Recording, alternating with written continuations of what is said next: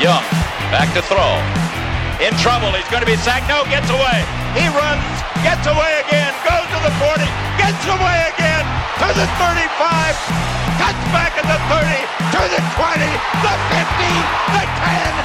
He dives, touchdown 49ers. What's up, 49ers faithful? We are back with another episode of the 49ers Web Zone No Huddle podcast. I am Zane Nagby, as always, with Al Sacco, and it's another victory podcast. It's been a minute since we did one of these, Al, and it feels good, doesn't it? It does feel good, but let me tell you what. I don't think anyone, I don't think Kyle Shanahan, I don't think John Lynch, I don't think the 49ers players, I don't think experts, I don't think other people in the league, fans, I think anyone knows what the hell to make of the 49ers right now. I don't think anyone knows what they are. I don't think anyone knows where they're going. If you told me they were going to turn this around and win 11 games, I'd say, sure. If you told me they were going to win 7 games, I'd say, sure. I don't know, man. I don't know where we're headed, but like you said, let's enjoy this one, right? It was a dominant win, yeah. And I'm with you. I have no idea what to make of them right now because you go out the previous week and you get blasted at home by the Miami Dolphins, and you look like you're one of the worst teams in the league, literally. And then the next week, you take the 4-1 Rams to the woodshed, and you basically were so far ahead in the game that it really wasn't even a game. Even the last touchdown, like I was never in danger. I don't think we were ever in danger of watching them possibly blow this lead and blow the game. It was a comfortable lead the entire way. The first half was phenomenal. The first half was the execution and Kyle Shanahan's game plan and the way that Jimmy executed that game plan, the being able to mix the run with the pass, getting Debo and Ayuk involved. That's what we saw last year. Hitting Kittle on that blitz, that zero blitz that the Rams called, which was basically the same play they called in the Super Bowl that was open, but Chris Jones basically, he had his hand up at that point. But that's what that play was supposed to look like. Hit him in stride, and Kittle runs with it for a touchdown. And that's what they looked like last year, Al. And that's what we had been waiting for. And George Kittle said that on another podcast this week that they kind of felt that same way in the huddle, that they got the feeling from last year back. Everybody's kind of in tune and into it and really engaged the same way they were last year. And that really hadn't happened this season yet for whatever reason. So I think high hopes going forward, but you have a brutal schedule ahead. Yeah, and me watching that game, Jimmy had that early pass where he missed Kittle. He threw it behind him, and Kittle had to kind of go back and it bounced off his hands. And I said, you look skittish again. Here we go. But then he really settled in. And look, I know it was, and I know you had a strong take on this too, but I felt it was, Jimmy played well. I don't want to take anything away from him, but Kyle had a masterful game plan. He really did. A lot of just, little flip passes and short passes. The touchdown Jimmy threw to Kittle was a great throw to hit him in stride to keep him running. Really good throw. But Kyle did scheme this game so Jimmy didn't have to do too much. Now, whether that was because of the ankle, whether that was just to get him going, whatever that was because, I don't know if it's sustainable. They're going to have to throw the ball downfield eventually. I think every catch Debo had was behind the line of scrimmage, right? Yeah. I don't think they threw one, past the line of scrimmage to him. And it was good to see him get involved. It was good to see Ayuk get involved. Kittle was dominant as always. Offensive line was great, and we'll get into that too. But, with the Jimmy thing, because there's been so much on him, thought it was a step in the right direction, and he was terrific in that first half. But then it seemed like Kyle took his foot off the gas. And you said the game wasn't in doubt. I kind of felt differently about it. Kyle seemed to get really conservative in the second half. And if it wasn't for Cooper Kupp maybe having the worst game of his career, I thought it could have been a different game because Kupp drops the ball he dropped the ball in the end zone that could have been a touchdown. There was a long pass that if he caught it would have been a touchdown, but it looked like he lost it or something. And that was incomplete. And then there was another throw where Jared Goff just way overthrew him. If those things happen, maybe it's a closer game and maybe the Rams are kind of pushing it towards the end there. So I was a little concerned that they took their foot off the gas at the end. The first half, they looked awesome. They looked like the Niners last year. It was great. And then in the second half, it was all a little bit disjointed. So that has me, I guess, a little worried moving forward. Am I crazy on that? Well, no, I think that I'll address the Cooper Kupp thing first. And that's just football, man. I think that those things happen. Had that not happened to the 49ers in the Super Bowl, they'd be hosting a Super Bowl trophy right now. And the narrative behind them would be totally different. Like, you're going to miss plays. Guys will drop balls. Guys will miss plays. That's part of the game. That's part of sports. And I think that a lot of the narratives after this game from at least the Rams side was, we had a lot of missed opportunities. What you did but so have the 49ers, and that cost them basically 2 games this year against the Eagles and the Cardinals. And if the Niners converted those opportunities, we'd be having a whole different discussion right now. So I think all of that stuff is kind of par for the course. And at the end of the day, the team that executes more will win. And that's what happened in the Super Bowl in those 2 previous games I mentioned, the Cardinals and the Eagles. And that's what happened last week against the Rams, is that the Niners out-executed the Rams and they won. And you're going to have games where it comes down to a throw that a guy doesn't catch, or like, for example, Al, against the Cardinals, if Jimmy throws that ball a foot further to Bourne in the end zone, that's a touchdown, right? And they're 4-2 right now, and they're basically that's a good point.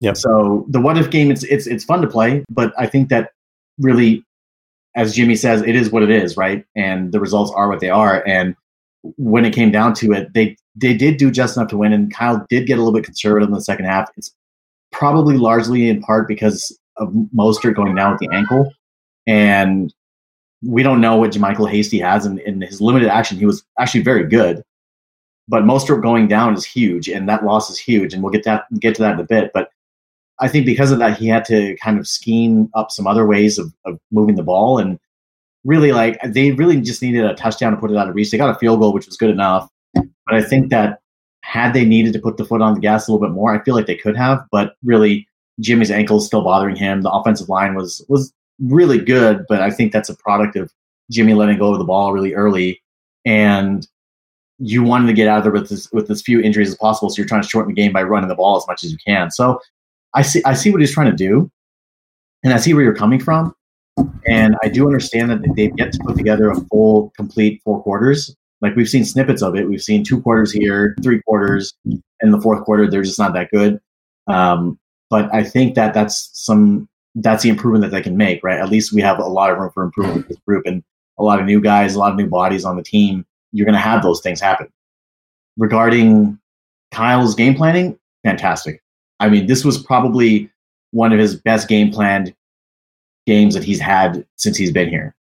And this is the way that they won last year. People talk about, well, there was a lot of short, quick scheme passes. That's exactly what they were doing last year, Al. That's exactly what happened. And that's how they won. And they got back to their identity. And I'm not surprised that they did win, because that's what they do best. And is Jimmy limited as a quarterback physically besides the ankle? Sure. He has issues throwing a deep ball? Sure, that's fine. Every single quarterback in this league is limited. Every single quarterback in this league has something that they don't do well. And it just happens to be going deep for Jimmy. Does that mean they can't push the ball down the field? No, there'll be opportunities. I'm sure he'll take them. But for the time being, because the offensive line can't block, because of his ankle, his limited mobility because of his ankle, they needed him to get the ball out of his hand quickly and decisively, and he did. And that's why the offensive line didn't give up any sacks. That's what Jimmy excels at. He excels at short, quick passing. That's what the West Coast offense is. And when the running backs can't get yardage, and when the running backs go down, they're throwing short, quick passes to get that yardage back. So I think that because he's not a good fantasy quarterback, and I will eventually talk about Jimmy as well, but I think because he's not a good fantasy quarterback, a lot of people are like, oh, well, he doesn't throw for 350 yards a game and 4 touchdowns, so I hate him. Or he can't throw the deep ball. He's not any good, as if that's the only thing that defines what a good quarterback is. So to me, I think it was a great team effort. The defense played really well. Give a shout out to Saleh, too. Fantastic game plan on his side. Yep, absolutely. I mean, and Jason Verrett, oh my gosh, he's playing like a Pro Bowl corner right now. He's amazing right now. And I did not see that coming out of that guy, especially given his injury history. So he's arguably the best player on the defense right now is Jason Verrett, which is a crazy thing to say considering his injury history, but he's been amazing. And Mosley coming back, you're seeing the difference that having 2 capable starting corners makes. And you mentioned they're doing the same thing they did last year. Jimmy right now leads the NFL in yak yards per completion with 8.0. The next closest QB to him is Jared Goff at 6.7. So he leads it by a wide margin. Now he's also 31st in intended air yards at 6.2, but like you said, the same as last year. That's exactly the same as last year. He finished 1st and 31st in those categories last year, right where he is right now. 6.6 for yak yards per completion and 6.5 for intended air yards. So he's basically doing what they were doing last year. Same sort of thing. I did want to mention, before I get into the O-line, I want to mention Kittle, because George Kittle is doing things that we haven't seen.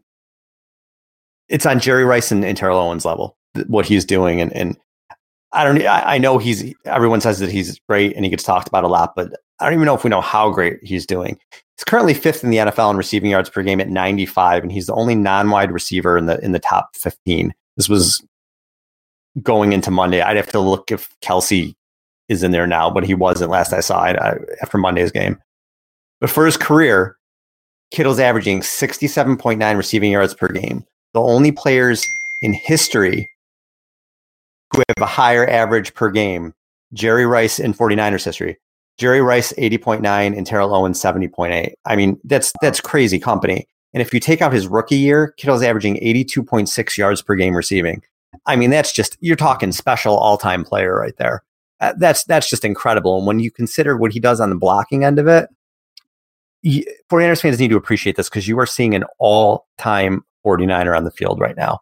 All-time 49er. As great as Frank Gore was, much as we love Frank Gore, offensively, Kittle's the best player they've had since T.O., the most dominant player, what he's doing statistically. And Gore's great too. And I think I'm a huge Frank Gore guy, but Kittle's doing like all-time things right now, all-time. It's crazy.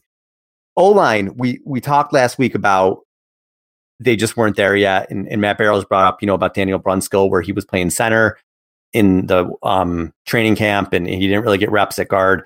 And maybe these first 4 games were sort of like preseason for him. But I'll tell you what, he played the game of his life at guard anyway this week, really holding his own against Aaron Donald, really played well. And now all of a sudden, we have to kind of hold this offensive line to this standard, right? Yeah.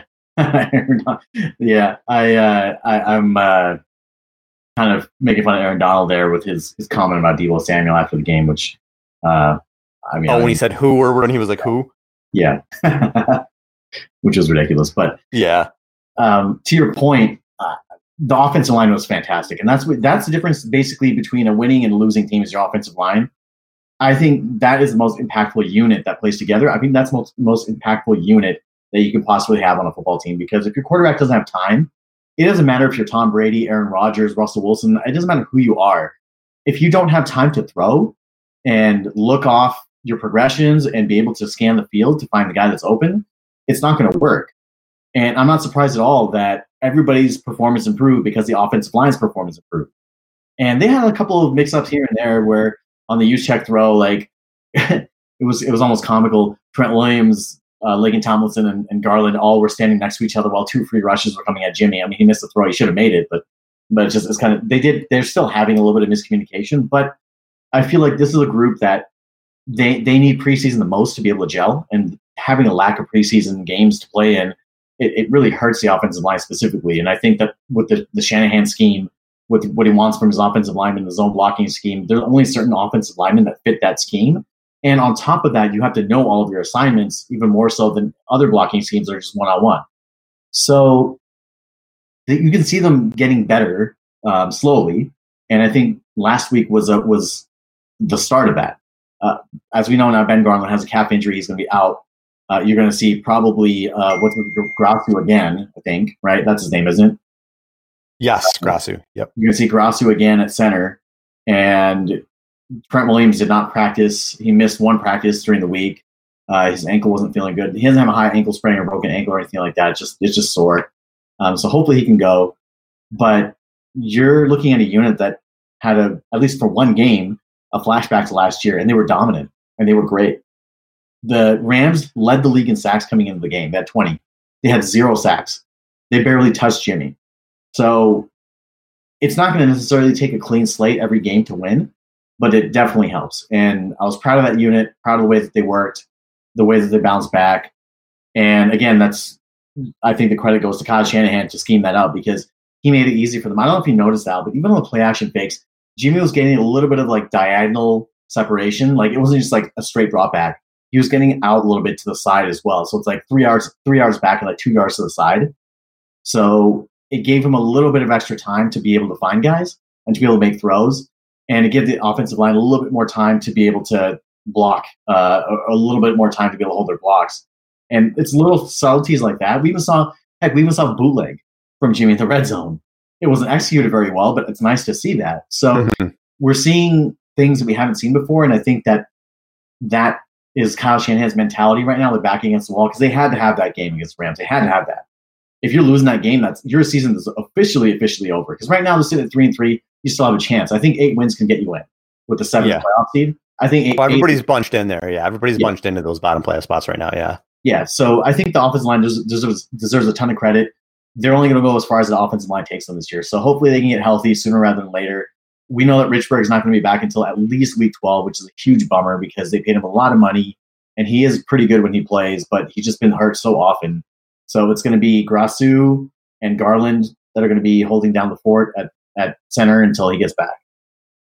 In the defense, too, I keep talking about is what they're doing sustainable. The defense played so well, but because I'm always I worry about everything, and I'm always looking at like the butts, I guess. Maybe it's the fault of mine, but no sacks. And the pressure's not there, and I don't know where the pressure is going to come from. And the secondary played well, and they looked different with two capable cornerbacks with Mosley and Verrett. We talked about how good Verrett was and what a lifesaver he's been for this team. Kerry Hyder has been great this season, but where else is that pressure going to come from? Mm-hmm.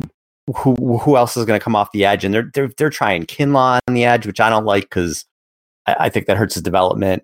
You get Armstead out there, and I know they picked up this Jordan Willis guy today. I don't think he's going to do much other than be a rotational guy. But where is that other edge rusher going to come from? So if they win this week, I would hope they're going to be in the market for somebody, Ryan Kerrigan maybe, or somebody like that. But I worry about that with this defense. If the linebacker play is good, and we're talking about that Verrett play, the interception he made and how well he's been playing. But was a play before that or a couple plays before that? Dre Greenlaw with another huge stop at the goal line. Linebackers are playing well. Secondary played well. Defensive line is holding their own and doing the best they can with injuries. Again, I hope it's sustainable, Zane. I do. Yeah, that's one thing that I noticed too, that they didn't have any sacks. Kinlaw did get back there a couple times. He actually tied for the league lead in pressures by rookie linemen. Chase Young and Kinlaw and a bunch of guys are tied, which is kind of funny because Chase Young is an edge rusher and Kinlaw is the tackle. So he does need to work on his pass rush moves. But the fact that he's getting there with limited moves is encouraging. And honestly speaking, like, we're talking about long-term development here, right? But we're not just talking about 2020. I know that we want to say that the championship window is open now, but for Javon Kinlaw, like, he just started his career. Like, he's 6 games into his career. So he's going to need time to develop, and you're not going to get a guy that's going to be like Warren Sapp coming out the gate, right? This is a guy that we knew that needed time to develop. And already, I would say that in his limited 6 games, he's been having more of an impact than Solomon Thomas did his entire rookie year. So yeah, you're probably right. You're probably that's right. a high bar to reach. I know. But like, we love Solomon, but yeah, not a very high bar there. Comparatively, like, he's had more of an impact, and I think that the things that he does don't show up on his stat sheet. Like when Solomon Thomas was playing in the Cardinals game, Kinlaw, it was one play near the goal line where the Cardinals backed up in their own end. Kinlaw commanded a double team, was a stunt. He came inside, Solomon Thomas went outside, and Solomon Thomas basically had a one-on-one and was able to chase Kyler Murray down and make him throw it away. And that was created by Kinlaw taking up 2 blockers. So there's a lot of stuff that he does that doesn't show up. I hope to get more out of him, obviously, as the season goes on. But like Brandon Ayuk, it's going to take these guys time to develop and time to get into it. Now, that doesn't solve the pass rush problem. Jordan Willis, he was a pass rusher coming out of college, and the Niners scouted him, and they brought him in for a visit in 2017 in Kyle Shanahan's first year. And they never ended up drafting him, but they traded a 6th-round pick for him next year. And I really think that he won't necessarily be like a star, but he's another body that allows you to move Eric Armstead inside, where I feel like right now Eric Armstead would be better. I don't think that he's necessarily better as an edge rusher. And I don't know why the Niners are obsessed with putting defensive tackles out at defensive end like they did with Kinlaw. Really, unless you're Aaron Donald, it just doesn't make sense. So where do they get the pressure from? They've been blitzing more. Robert Sala's been blitzing more. He's been varying his coverages, which has been very encouraging to see. But you're going to have to get pressure with 4. Like, you can't keep sending extra rushers and having your corners exposed like that on an island, especially when K'Wan Williams is out and Sherman's still out, even though Verrett's been playing well. Mosley's just got back and played well. And it's getting to the point, too, where it's just not 49ers football unless there's just critical injuries every single week. It's just an absolute joke. And now Mostert's going to go on IR with a high ankle sprain. We mentioned Garland. I don't know if he's going on IR or what he's doing. He's hurt. He's not playing. Grass is going to be in there. This is getting to the point where this is just a comical joke I mean, it's insane. Every game, you're just waiting to see who do we lose for the next 4 or 5 weeks now. It's just, it's crazy. I feel like it's affected every position. Well, not what? Why? No, I don't, I'm not even going to say it because then it's going to happen. I just feel like it's affected the whole team. Yeah. It's been just absolutely crazy. And Hunter. So what was that? Hunter. Yeah, right. Like I can't. Now running back, I guess we're going to see McKinnon, and it looks like Wilson if he's healthy, and they'll probably get Hasty in there too. I would hope. He ran really well, I thought, in this last game. So we'll see where they go. But McKinnon's going to be on a snap count. So I don't know, running back. I guess you could say Kyle can kind of plug anybody in there, but it's just frustrating because even though you can plug anybody in there, Mostert's better than the rest of them. Mostert is just, every time he touches the ball, he's a threat to go all the way. They don't have that anywhere else. So they have guys that are good and can step in, but you can't replace Mostert. You really can't. When you're on your third string center, that's never good. I can't anymore, dude. I can't with this. Yeah, I agree. It's every single game. The Niners have, going into the game, they had 13 players on IR. The Rams, for comparison, had 3. Unbelievable. And I don't know what it is, but maybe teams get more injured. And people point out the Chargers from a couple of years ago that always get injured. But show me a team that has more impactful injuries, like significant impactful injuries. Not a bump and bruises, but all right, our starting quarterback's out for a month. Our starting running back's out for 6 weeks. Our starting defensive end, all-world defensive end, is done for the season with an ACL. The other defensive end is done basically for the season as well. Our all-pro corner, number 1 corner, is basically done for 3/4 of the season with a calf injury. Mm-hmm. I mean, it's ridiculous, and I don't know. I for the life of me don't know why this is happening, and I don't know what can be done to prevent it. I don't know if it's like practicing, or it's funny as Grant Cohn's like when Jimmy Ward is having all those injuries, he was like, "Should you drink more milk?" So yeah, drink more milk. Yep. So I just don't know what it is. I honestly can't put my finger on it, and maybe they don't have a lot of contact in practice or too much contact. Like those Harbaugh teams are notorious for having hard practices and hard hitting practices, right? So maybe they just don't have that right now, and I don't know what it is, man. But regardless, you're looking at a running back group that doesn't have a lot of production, career production. Like even McKinnon, he's never been a number 1 running back. He's always sharing the load, and I don't think he doesn't have the same quickness that he used to. It's clear, and right, he doesn't. He's not an every down type of back. So you've got 2 practice squad guys and Jeff Wilson and Hasty behind him, and all of a sudden, Hasty, as well as he ran, all of a sudden it puts a ton of pressure on Jimmy. And now it comes down to, on a bum ankle, it comes down to how well can he play. And it's funny because this will launch me into my tirade of the week, I guess, Al, because I'm having one of these every week, apparently now. Apparently it's a problem that Jimmy's throwing short, quick passes now. It's funny. 49ers Twitter is hilarious. When they lose, they complain. When they win, they complain. It's funny. It's just really funny. It's an issue now that Jimmy's throwing short, quick passes, and now he's having to rely on quote-unquote scheme to help him. Despite the fact that if you look at any quarterback in this league, when their offensive line is hurting, when they're hurt themselves, they're looking to get rid of the ball as soon as they can. They're not trying to hold on to it to wait for a long play to develop and be like, all right, let me try to push this ball down the field when I can't push off my back leg. Watch Aaron Rodgers. Anytime Aaron Rodgers, hell, watch the 2 games against the Niners last year. Watch how quickly Aaron Rodgers was getting rid of the ball. Watch the game against Kyler Murray early on this year. Watch how quickly he's getting rid of the ball. Why? Because the offensive line can hold a pass rush. That's what quarterbacks do to win. Patrick Mahomes, in the first game of the year, Patrick Mahomes threw like 5 passes beyond the line of scrimmage. 5 of his completions, 5 or 6 of his completions were beyond the line of scrimmage. Everything else was either at or behind the line of scrimmage. And you do what you need to do to win the game. It doesn't have to be like a fantasy showcase or a masterpiece. And I don't know what fans are expecting out of the quarterback play here. But to me, I want the guy to execute the scheme. I want him to not turn the ball over, and I want him to win. And that's exactly what he did. This goes for anybody. This is not just Jimmy, it's anybody. And people have it in their minds that, oh, you have to be able to throw deep to be effective as a quarterback, or you suck if you can't throw deep. That's not the only thing that it takes to be a good quarterback. Like a missed throw here or there, oh my God, this throw was off target, as if no quarterback ever in the history of football has been off target. I just think it's just the spoiled, entitled mindset that 49ers fans, some of the 49ers fans have. And yeah, we've been spoiled by Joe Montana and Steve Young, and to a lesser extent, Jeff Garcia after that. But every half-decent quarterback has been run out of town since then because they don't measure up to that level. And this unfair notion that a quarterback should basically be perfect, otherwise he's gone. Like, we were talking about Jimmy Garoppolo being replaced. Not we, but like people were talking about that after the season, after 6 poor quarters of play. Like, this guy's still developing. You have to give him time. You have to give him patience. Quarterbacks are going to take time. Like, these guys don't come out of the box ready. Like the Tom Brady's of the world, the Aaron Rodgers. This is the exception, not the rule.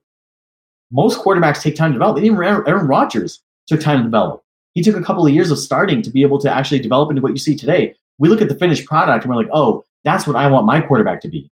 But we don't realize that they weren't always like that. Tom Brady, when he won his first Super Bowl, was a game manager. People don't realize that. They don't remember that. They didn't trust him with the ball. They ran the ball and played defense. That's how he won his first Super Bowl.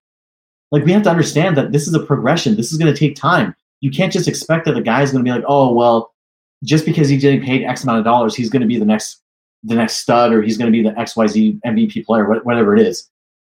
Rookies get that same money, but we're patient with them. So it's just really disappointing when I see that. Like, I see people, even some of the media people, some of these analysts that we know, Al, are picking these guys apart, picking Jimmy apart. Every single throw, every single thing he does, it's like, dude, this is part of the progression. This is part of learning. Look at the whole. Look at everything as a whole. Don't look at like little things and nitpick at small little things and be like, oh, well, he was off target on this one throw, but he completed 20 of 25 passes for the rest of the game. But like that one throw, he's off target. Like, come on. Like, if we're going to judge anybody under that big of a microscope, everybody's going to look bad. And everybody just needs to chill and trust the process. Trust Kyle. Stop putting so much pressure on the team and on Jimmy for trying to succeed, because he's still growing. He's still learning as a quarterback. Is he limited? Absolutely. Does Kyle need to scheme around those limitations? Sure. Every coach does that. Every player's limited. That's what scheme is. You scheme to someone's strengths. Jimmy's strengths happen to be short, quick passes. This is the West Coast offense, right? Y'all have Bill Walsh, don't you? That's what the West Coast offense is, a short, quick passing game. God, it's just exhausting, Al, dealing with this every single week, man. It's just ridiculous. I agree with you in some aspects, and maybe in the other aspects, it goes back to the theme of I just don't know what the hell to expect. I understand what you mean about being patient. When you and I both talked about that, where he's developing, you got to be patient with it. I don't know if Kyle's going to be patient with him anymore. I don't think that Kyle's running the offense he wants to run. I think that Jimmy is limiting him in some ways. I don't think Kyle trusts him 100%. I know he doesn't. There's no way he does. Whether it's a turnover, whether it's just him being inaccurate. You know, they had the long pass to Juszczyk, and he had a guy coming at him, but he kind of turned away and he missed Juszczyk. He almost threw an interception there on the goal line when they rolled him out. I don't think Jimmy needs to really play well the second half of the season, or if there's an upgrade out there, I really believe Shanahan's going to take it. I do. So here's the thing. Like, what's the upgrade situation then, right? Like, I mean, we're going there now, right? So what's the upgrade? Matt Ryan? Well, he can't bring Julio Jones with him, and he's even less mobile than Jimmy is, and he's 37 years old. Who else is out there? You're going to draft a rookie? You're going to trust Kyle Shanahan to develop a rookie? He's never developed any quarterback at any level in the NFL. You talk about RG3. RG3 was basically, people don't remember, Dan Snyder wanted RG3. He forced RG3 onto the Shanahans, basically making them create a scheme that worked for him, because that was the big splash move that they needed to pull that franchise out of the gutter. And they ended up drafting Kirk Cousins anyways. So what quarterback is going to be able to run Kyle Shanahan's system that's out there? That's the question I have. What quarterback will be able to do this better than Jimmy that's out there? You're going to put, they're not going to get Trevor Lawrence, but you're going to put that kid from North Dakota State into this system and expect him to learn. And in the middle of a championship window, like, who's out there? Like Dak Prescott, maybe, if the Cowboys don't get him, but then he's coming off a broken ankle. Like, and if he fails, then what are we going to do? Like, we have to stop this quarterback carousel. Like, Kyle Shanahan has had 4 quarterbacks in San Francisco since his time here, and none of them have developed it. Well, I mean, Jimmy's the closest thing to developing to anything, but he hasn't developed any of them. Like, he just keeps scheming around them. Like, he keeps telling them where to go. Like, if you remember against Minnesota, somebody asked them after the game about Jimmy scanning the field, and Kyle said, well, in an interview following that game, that he said, well, he doesn't need to scan the field because I'm telling him where the read is. I'm not saying that verbatim, but that's what he said. Right. So when you're not letting your quarterbacks grow, when you're putting the handcuffs on them, no quarterback is going to develop in this system. No quarterback develops this way. That's what they did to Alex Smith for so many years. And he didn't develop, and that was different because he had 7 coordinators in 7 years. But the point is that they put handcuffs on him early, and they didn't let him develop. They didn't let him go through his lumps. Like, look, Jimmy's going to throw dumb interceptions. He's going to do dumb stuff. That's part of the growth. That's how you learn. And to me, like the idea of replacing him with XYZ quarterback and automatically thinking that that's an upgrade when we don't even know if this guy can run Kyle Shanahan's system effectively, it's just you're literally making a lateral move. And at any point, unless it's like maybe Aaron Rodgers, he becomes free agent, or if they had brought Brady here, but then it comes to the offensive line. Like, what are they going to do behind the offensive line? Like, you're making a lateral move if you replace Jimmy with anybody less than Aaron Rodgers, basically. That's what I'm saying. And to me, that's not good enough. Like, I'm going to be super critical of that because that's not making your team better. And again, Matt Ryan has Julio Jones over there. So unless you bring Julio with you from Atlanta, that doesn't make sense. And he's not going to succeed in the same way. Well, he did it. When Jimmy first came in, we used to say he looked like Tony Romo, right? Kind of with those off-the-cuff plays and the gunslinger thing. And now he kind of looks like Alex Smith, right? Because he's kind of just, I don't know if Alex Smith, but he's throwing the shorter passes. He does look like he has handcuffs on him, right? You don't see a lot of those kind of off-the-cuff gunslinger plays anymore. Mm-hmm. Yeah. So, it is a good point. But I just think, again, would I replace Jimmy? It would depend on who's there. I really think if it's a lot of the same for the rest of the season where he's inconsistent, where Kyle's got the handcuffs on him, where Kyle, you could tell, doesn't trust him, I think Kyle will look to upgrade in the offseason. I don't know that he's going to be able to, but I think that's on the table. Unless Jimmy really balls out, I said this last week, I think it's on the table. I do, whether it's Matt Ryan, whether Dak is somebody, who knows who's going to be available. I still wonder, one guy, I really like him. If there is a coaching change in Detroit and Matt Stafford finally says, look, get me out of here for the new coach, that's somebody I would be all over. But that's just wishful thinking anyway. But we'll see what happens. The way I see the games unfolding, it looks to me like Kyle doesn't trust him. And maybe it is the ankle right now. I don't know. But we'll have to see how that goes. But we'll see. Before we have some questions to get into, which we'll get into in a second. But before we do that, I just want to talk about next week's game because we kind of alluded to some things about game balls. We'll do game balls at the end. But I wanted to talk about next week's game real quick. So we talked about what he's doing with Jimmy Shanahan, getting the ball out quickly, those kind of gadget plays to the receivers. What happens if Bill Belichick takes that all away? Mm-hmm. That's what I want to see this week. If Bill takes everything that Jimmy's been doing away, all the short stuff ain't going to happen. Debo's not doing the end arounds. We're not doing those stuff. We're taking that away. We're taking Kittle away. You're going to have to beat us with your receivers. I'm really interested to see what happens this week. I'm really interested. This is going to be such a fascinating game for me on both sides because on one side you have the Belichick versus Garoppolo thing, and like you said, Bill Belichick. There has never been a better coach in the history of the game that takes away what you do best and makes you do something else. I've never seen anybody do that better than Bill Belichick. And the Patriots aren't what they once were. They're a team that's kind of in transition after the Brady years, and now Cam Newton's a quarterback, and he didn't look particularly good last week. But really, this is kind of like a sleeping dog. They lost 2 straight games. Belichick's never lost 3 straight games in New England, and that's what scares me a lot because I think that their season is kind of on the line. They realize it, and you know that Belichick and Josh McDaniels, who's the only other offensive mind that I would consider on the same tier as Kyle Shanahan, are going to have a lot in store for the 49ers. And I think that this is where coaching makes a difference because the Patriots, at least on offense, can do things that can frustrate the 49ers on defense with Cam Newton running the ball. And I think that they are going to have trouble stopping Cam Newton. And I think it's going to be one of those games where Cam Newton will get 10 to 12 carries, and you're going to have to basically be able to stop him from running and winning the game. And that scares me. Newton running all around on Sunday scares me. Yep. And as far as Belichick, that also scares me too because he knows Jimmy's weaknesses. And it's funny because you hear Belichick over the course of the week, and the praise that he's given to Jimmy and the things that he says about him. And you don't hear Belichick saying that stuff about people. Like he talked about how he was really glad how it worked out in San Francisco, and Jimmy worked really hard, and he was a great leader, and the things they did in New England. But you don't hear Belichick effusively praise anybody like that, because he just usually give like one word answers. He did the same thing with Kittle too.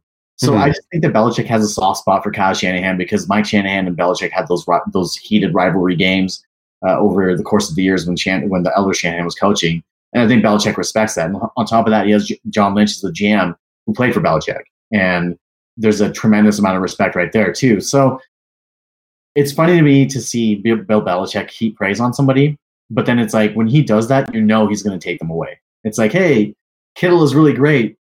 It'd be a shame for us to take him away and hit somebody else with your scheme, right? But I mean, when it comes down to it, to me, it's a measuring stick game against one of what I think is an elite head coaching and coordinating tandem, and to see what you're going to do. Do I expect them to win the game? I don't expect them to necessarily win, but I want a good performance, and I want to see especially what Jimmy does from a team that knows him. And it's kind of funny, Al, because we talk about, if Jimmy gets replaced, what happens with the 49ers? Honestly, if Jimmy's out of San Francisco, he's going right back to New England. Yeah, probably. He's going to go there, and he's going to thrive, and he's going to do great because they understand him well. I really also feel like Kyle Shanahan doesn't utilize him to his fullest, like what Jimmy is best at. And I will stick by that until he lets Jimmy start to ad-lib again and do some of the plays that we saw, some things we saw in 2017, and takes the handcuffs off him. But Josh McDaniels can get the most out of basically anybody. He will get the most out of Jimmy if he gets him again. So really super interesting to see. The Patriots defense isn't as good. Stephon Gilmore, I'm not sure if he's going to play. He was on the COVID list, so I'm not sure if he's off of that yet. As the recording of this show, he's not off of it yet. So if he's out, that's huge. They don't defend the run particularly well, but the Niners don't have Mostert. And their offense has been pretty stagnant. So the Niners, they have a chance here. They had more of a chance than I thought a couple of weeks ago. All right, we'll give those game predictions at the end, as long as the game also from last week. But let's do some of these listener questions right now. Let's see what we got. All right, Zane, I'll just ask you these, and then we'll just go from there. All right, how many of the following players, Zane, are on the 2021 49ers roster? I'll give you the first one, Quan Alexander. Mm-hmm. Quan is going to be on the roster, but at a reduced contract. They're going to restructure. Although they just restructured a couple of years ago, but they're going to keep him on. Oh, see, I disagree. I think he's gone. I think it's Greenlaw and Warner next year, and I think Quan is somewhere else. I think can't battle, but yeah, I think he makes it, but just by the skin of his teeth. Weston Richburg. Gone. Yeah. I love Richburg. He's hurt too much. Gone. Agree. I think they're going to try to go in a different direction next year. D Ford. Gone. I think that's a season-ending, possibly career-ending injury. I think that he's in trouble. I think that he's got a neck injury. Yeah, he's definitely gone. Agree. I will be shocked if we see Ford again this year. And the Niners have not been very truthful. It's kind of like they said, oh, it's back. Oh, it's this. Oh, he's going to be out here. He's going to be out longer. I think he's banged up. I think he makes too much money. Again, going to have to go in a different direction for somebody opposite Bosa next year. Maybe Ronald Blair comes back strong at some point, but they're going to have to go somewhere else next year. All right, the last one, Richard Sherman. Man, it's funny because I used to hate him when he was in Seattle. He has literally become one of my all-time favorite 49ers because the way he's represented the team as a captain, as a leader, his play on the field, he's been so good. I want him to stay. But the emergence of Verrett, it's like, well, what do you do now? Because like you're going to keep Verrett for sure now at this point. You can keep him at a reduced contract. He's going to be cheaper than Sherman. And then what do you do with Mosley then? Because you got to keep Mosley as well. Do you keep Verrett and Sherman? I'm going to say they're going to keep Sherman. I'm going to say they're going to keep him around for 2 more years. He wants to play for 2 more years, he said. So they're going to keep him around, maybe at a reduced contract from what he had this time around, and put escalators in like they did with the Pro Bowls and stuff like that. Because rather than having Mosley, who may command a bigger payday, you could basically use some of that salary that you're getting back from releasing Richburg and Ford and these guys, and maybe re-up Sherman and give him one more shot. I agree. I think Sherman will be back on a 2-year deal that's really a 1-year deal, and there's the option if he can go that second year. Mm-hmm. Well, we got to see what I am worried about his injuries for sure. But as well as Brett's playing, he's another one with the injuries I don't trust. Yeah. So I think you got to have as many bodies there as possible next year. But I will say Sherman's going to come back as well. I think so. So Agreed on most of these. All right. Early in the season, do you think the 49ers underestimated the fact that they're going to get every team's best shot because they are defending NFC champions? Yes. So Kyle Shanahan had a response after they lost the Super Bowl that really troubled me. And he said, we didn't really blow anything when people asked him if they blew the lead. And he said that nobody died when talking about the context of the game. And to me, that was just not the right way of looking at it. Not blowing anything. The first comment really just is such a level of casualness, and he was just so nonchalant about it. And they thought that this whole revenge tour would happen, and they thought that they were working hard in the offseason as if no other team was working to beat them. And they showed up. They thought they'd roll their helmets out and casually just walk on the field and blow everybody out. And it showed. It showed for the first few weeks of the season. They were able to skirt by with the bad teams. But when you played a half-decent team like the Eagles and you played another scrappy team like the Dolphins, that attitude of casualness from Kyle Shanahan permeated its way through the team. And I'm not saying he's the fault for it, but he was the one that vocalized it. And it definitely looked like they were kind of going through the motions for a little bit. And it's only now this week that I saw some sense of urgency from them. Really, it's the first time I saw some sense of urgency. Yeah, something was up early. I don't know if it was an underestimating thing. I don't know if it's a complacency thing. I don't know if they just weren't ready to play.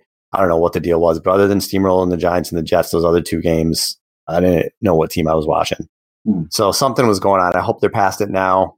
I don't know if I'll say it was underestimating, but I agree with you. Something was definitely up there. All right, the next two questions are kind of the same thing. They involve what the Niners are going to do with the trade deadline. Some names like Alex Mack, Carl Lawson. So Zane, do you think the team will be buyers or sellers at the trade deadline? It depends. It depends on what's going to happen in the next few games. And if they're not contending, if they go 0-4 in the next 4 games, then they're going to be sellers. And they're going to try to get rid of some of these contracts, some of these players that aren't playing, like Dante Pettis, for example, guys that they had high hopes for but just aren't getting snaps or time. They're going to try to unload some of these guys. Akilla Witherspoon maybe would be another name that they may try to unload.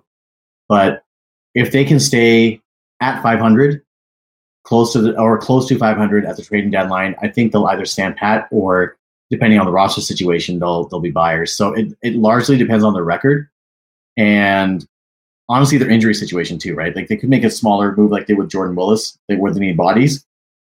But I really think that if they are at or around 500, they will probably be buyers. And if they're like if they got like 3 wins by that point, if they only have 3 wins still, then they're going to be sellers. Yeah, I agree. I think if they're at 500, this week's huge. I really think they got to win this week. Then I believe they'll make a move. And what they have to make room for is a pass rusher. And one name that didn't get mentioned in the questions was I think Ryan Kerrigan's just a perfect fit. I really do. I don't know, with the whole Dan Snyder thing, if it's going to be easy to trade with them, but I just think he's a perfect fit, and they really do need another edge rusher badly. Because look, if this team even gets in the playoffs at 8-8, if they're healthy at the end of the season, if Sherman's back, Bosa's never coming back and you're not going to replace him, but if you can at least get another productive edge rusher in there and you get in the playoffs and this team is at full cylinders everywhere else, the Niners are still a very dangerous team and they can make a run. They absolutely can. So I don't think you could throw the season away at 4-4 or whatever they would be. I think they have to make a run at it, because if you look at the NFC, all right, the NFC East is a joke. Mm-hmm. But other than that, you have Minnesota's probably out of it at 1-5. Atlanta's probably out of it at 1-5. And then everybody else is kind of bunched together. So you have the winner of the NFC East. Chicago's 5-1. Green Bay's 4-1. Detroit's 2-3. Tampa's 4-2. New Orleans is 3-2. Carolina's 3-3. And the NFC West, Seattle's 5-0. The Rams and the Cardinals are 4-2. And San Francisco's 3-3. If the Niners take care of business against the Rams and the Cardinals, they're in great shape for a playoff spot.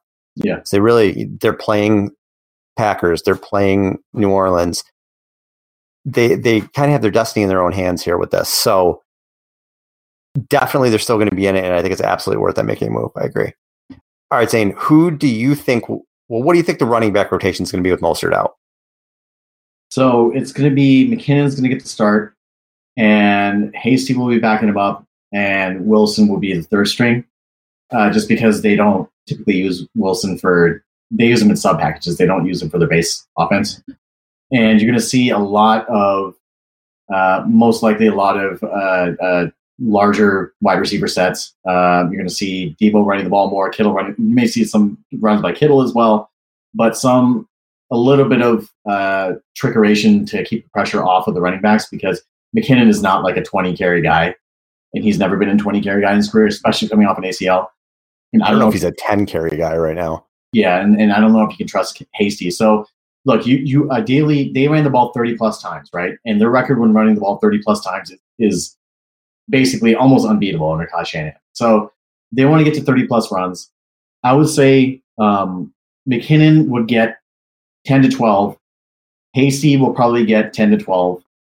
And Wilson maybe get 5 to 7. And then the other runs will probably be Debo and Ayuk end rounds.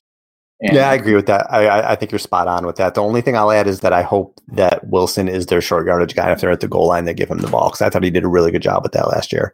Yeah, I see them follow up with him on that. Yeah, I just want to stay right there for a second before we get to the next question.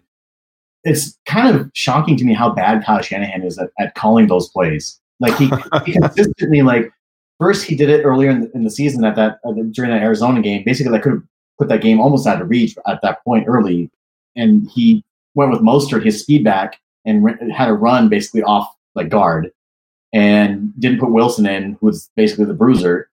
Then again in the Miami game, they had a gun run to McKinnon, who's their smallest running back, on 4th and 1. It's just, I just don't know why he doesn't get those right. And then remember, against the Vikings, when they had Alfred Morris fumble like 2 or 3 times on the goal line, and he kept trying to do the same thing.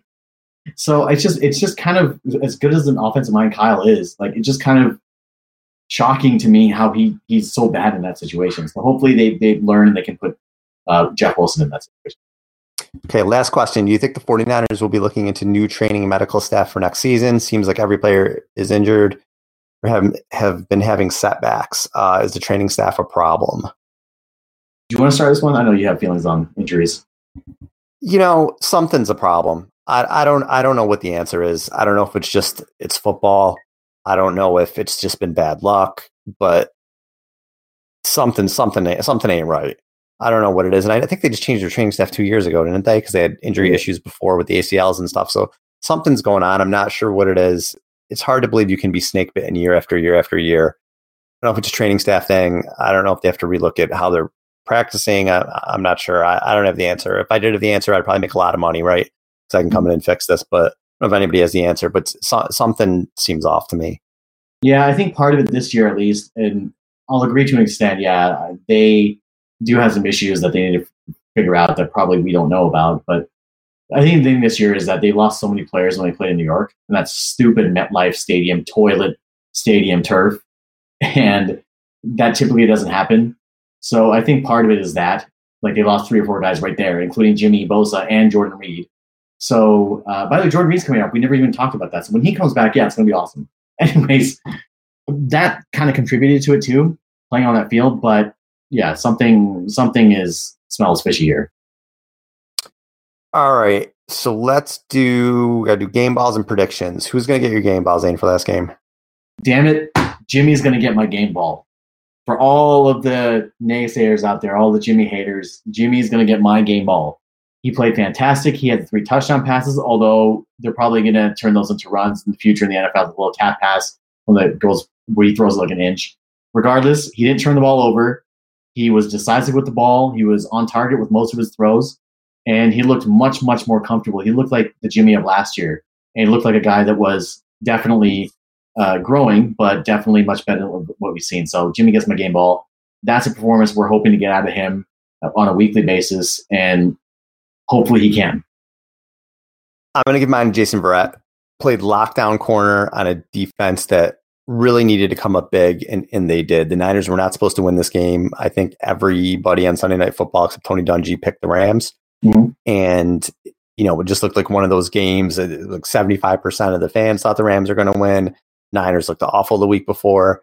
And yeah, the offense came out strong in the first half, but that defense was locked down for a lot of it too, and a lot of it had to do with Verrett. Absolutely fantastic. Set the tone in the back of that defense. He absolutely will get my game ball for this week. He's a great story. He really is. All right. As far as the Patriots game, I think it's going to be ugly. I think it's going to be stressful, but I think they're going to pull it out.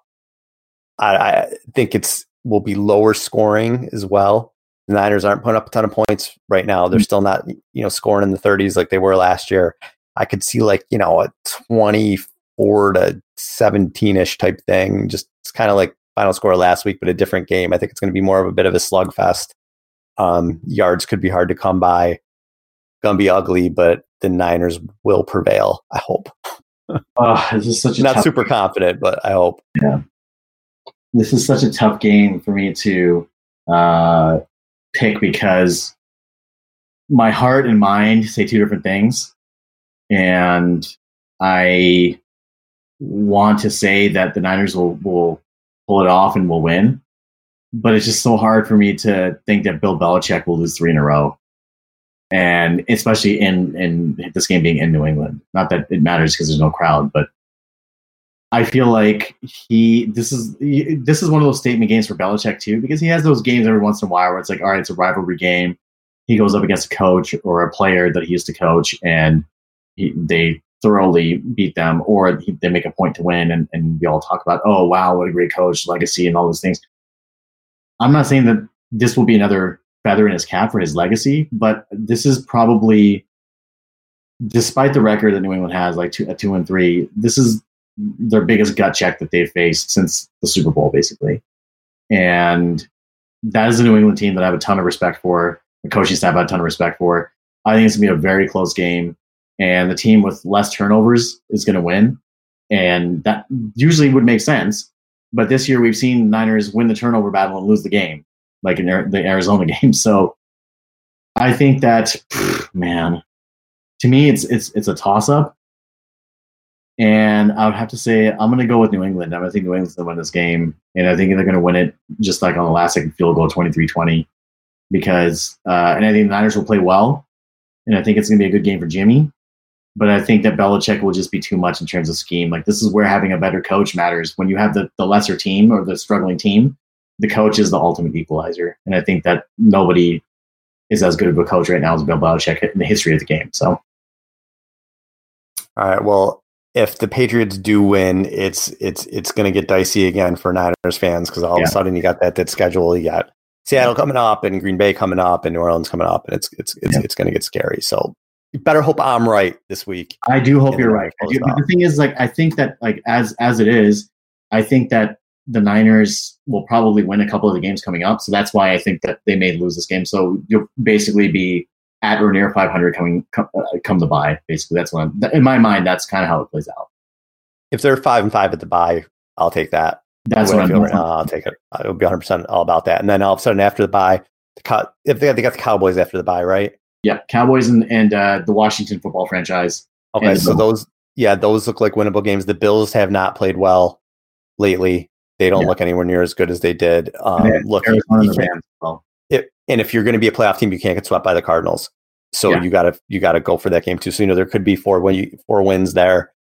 You get to 9, maybe 10 wins. So it can happen if they can get to this bye 5-5. So that's kind of got to be the goal. Let's get to 500 at the bye right now. Oh. All right, guys. Let's hope that I'm right and Zane's wrong. And next week we have another victory podcast. So for Zane, this is Al. Thanks, everybody. See ya.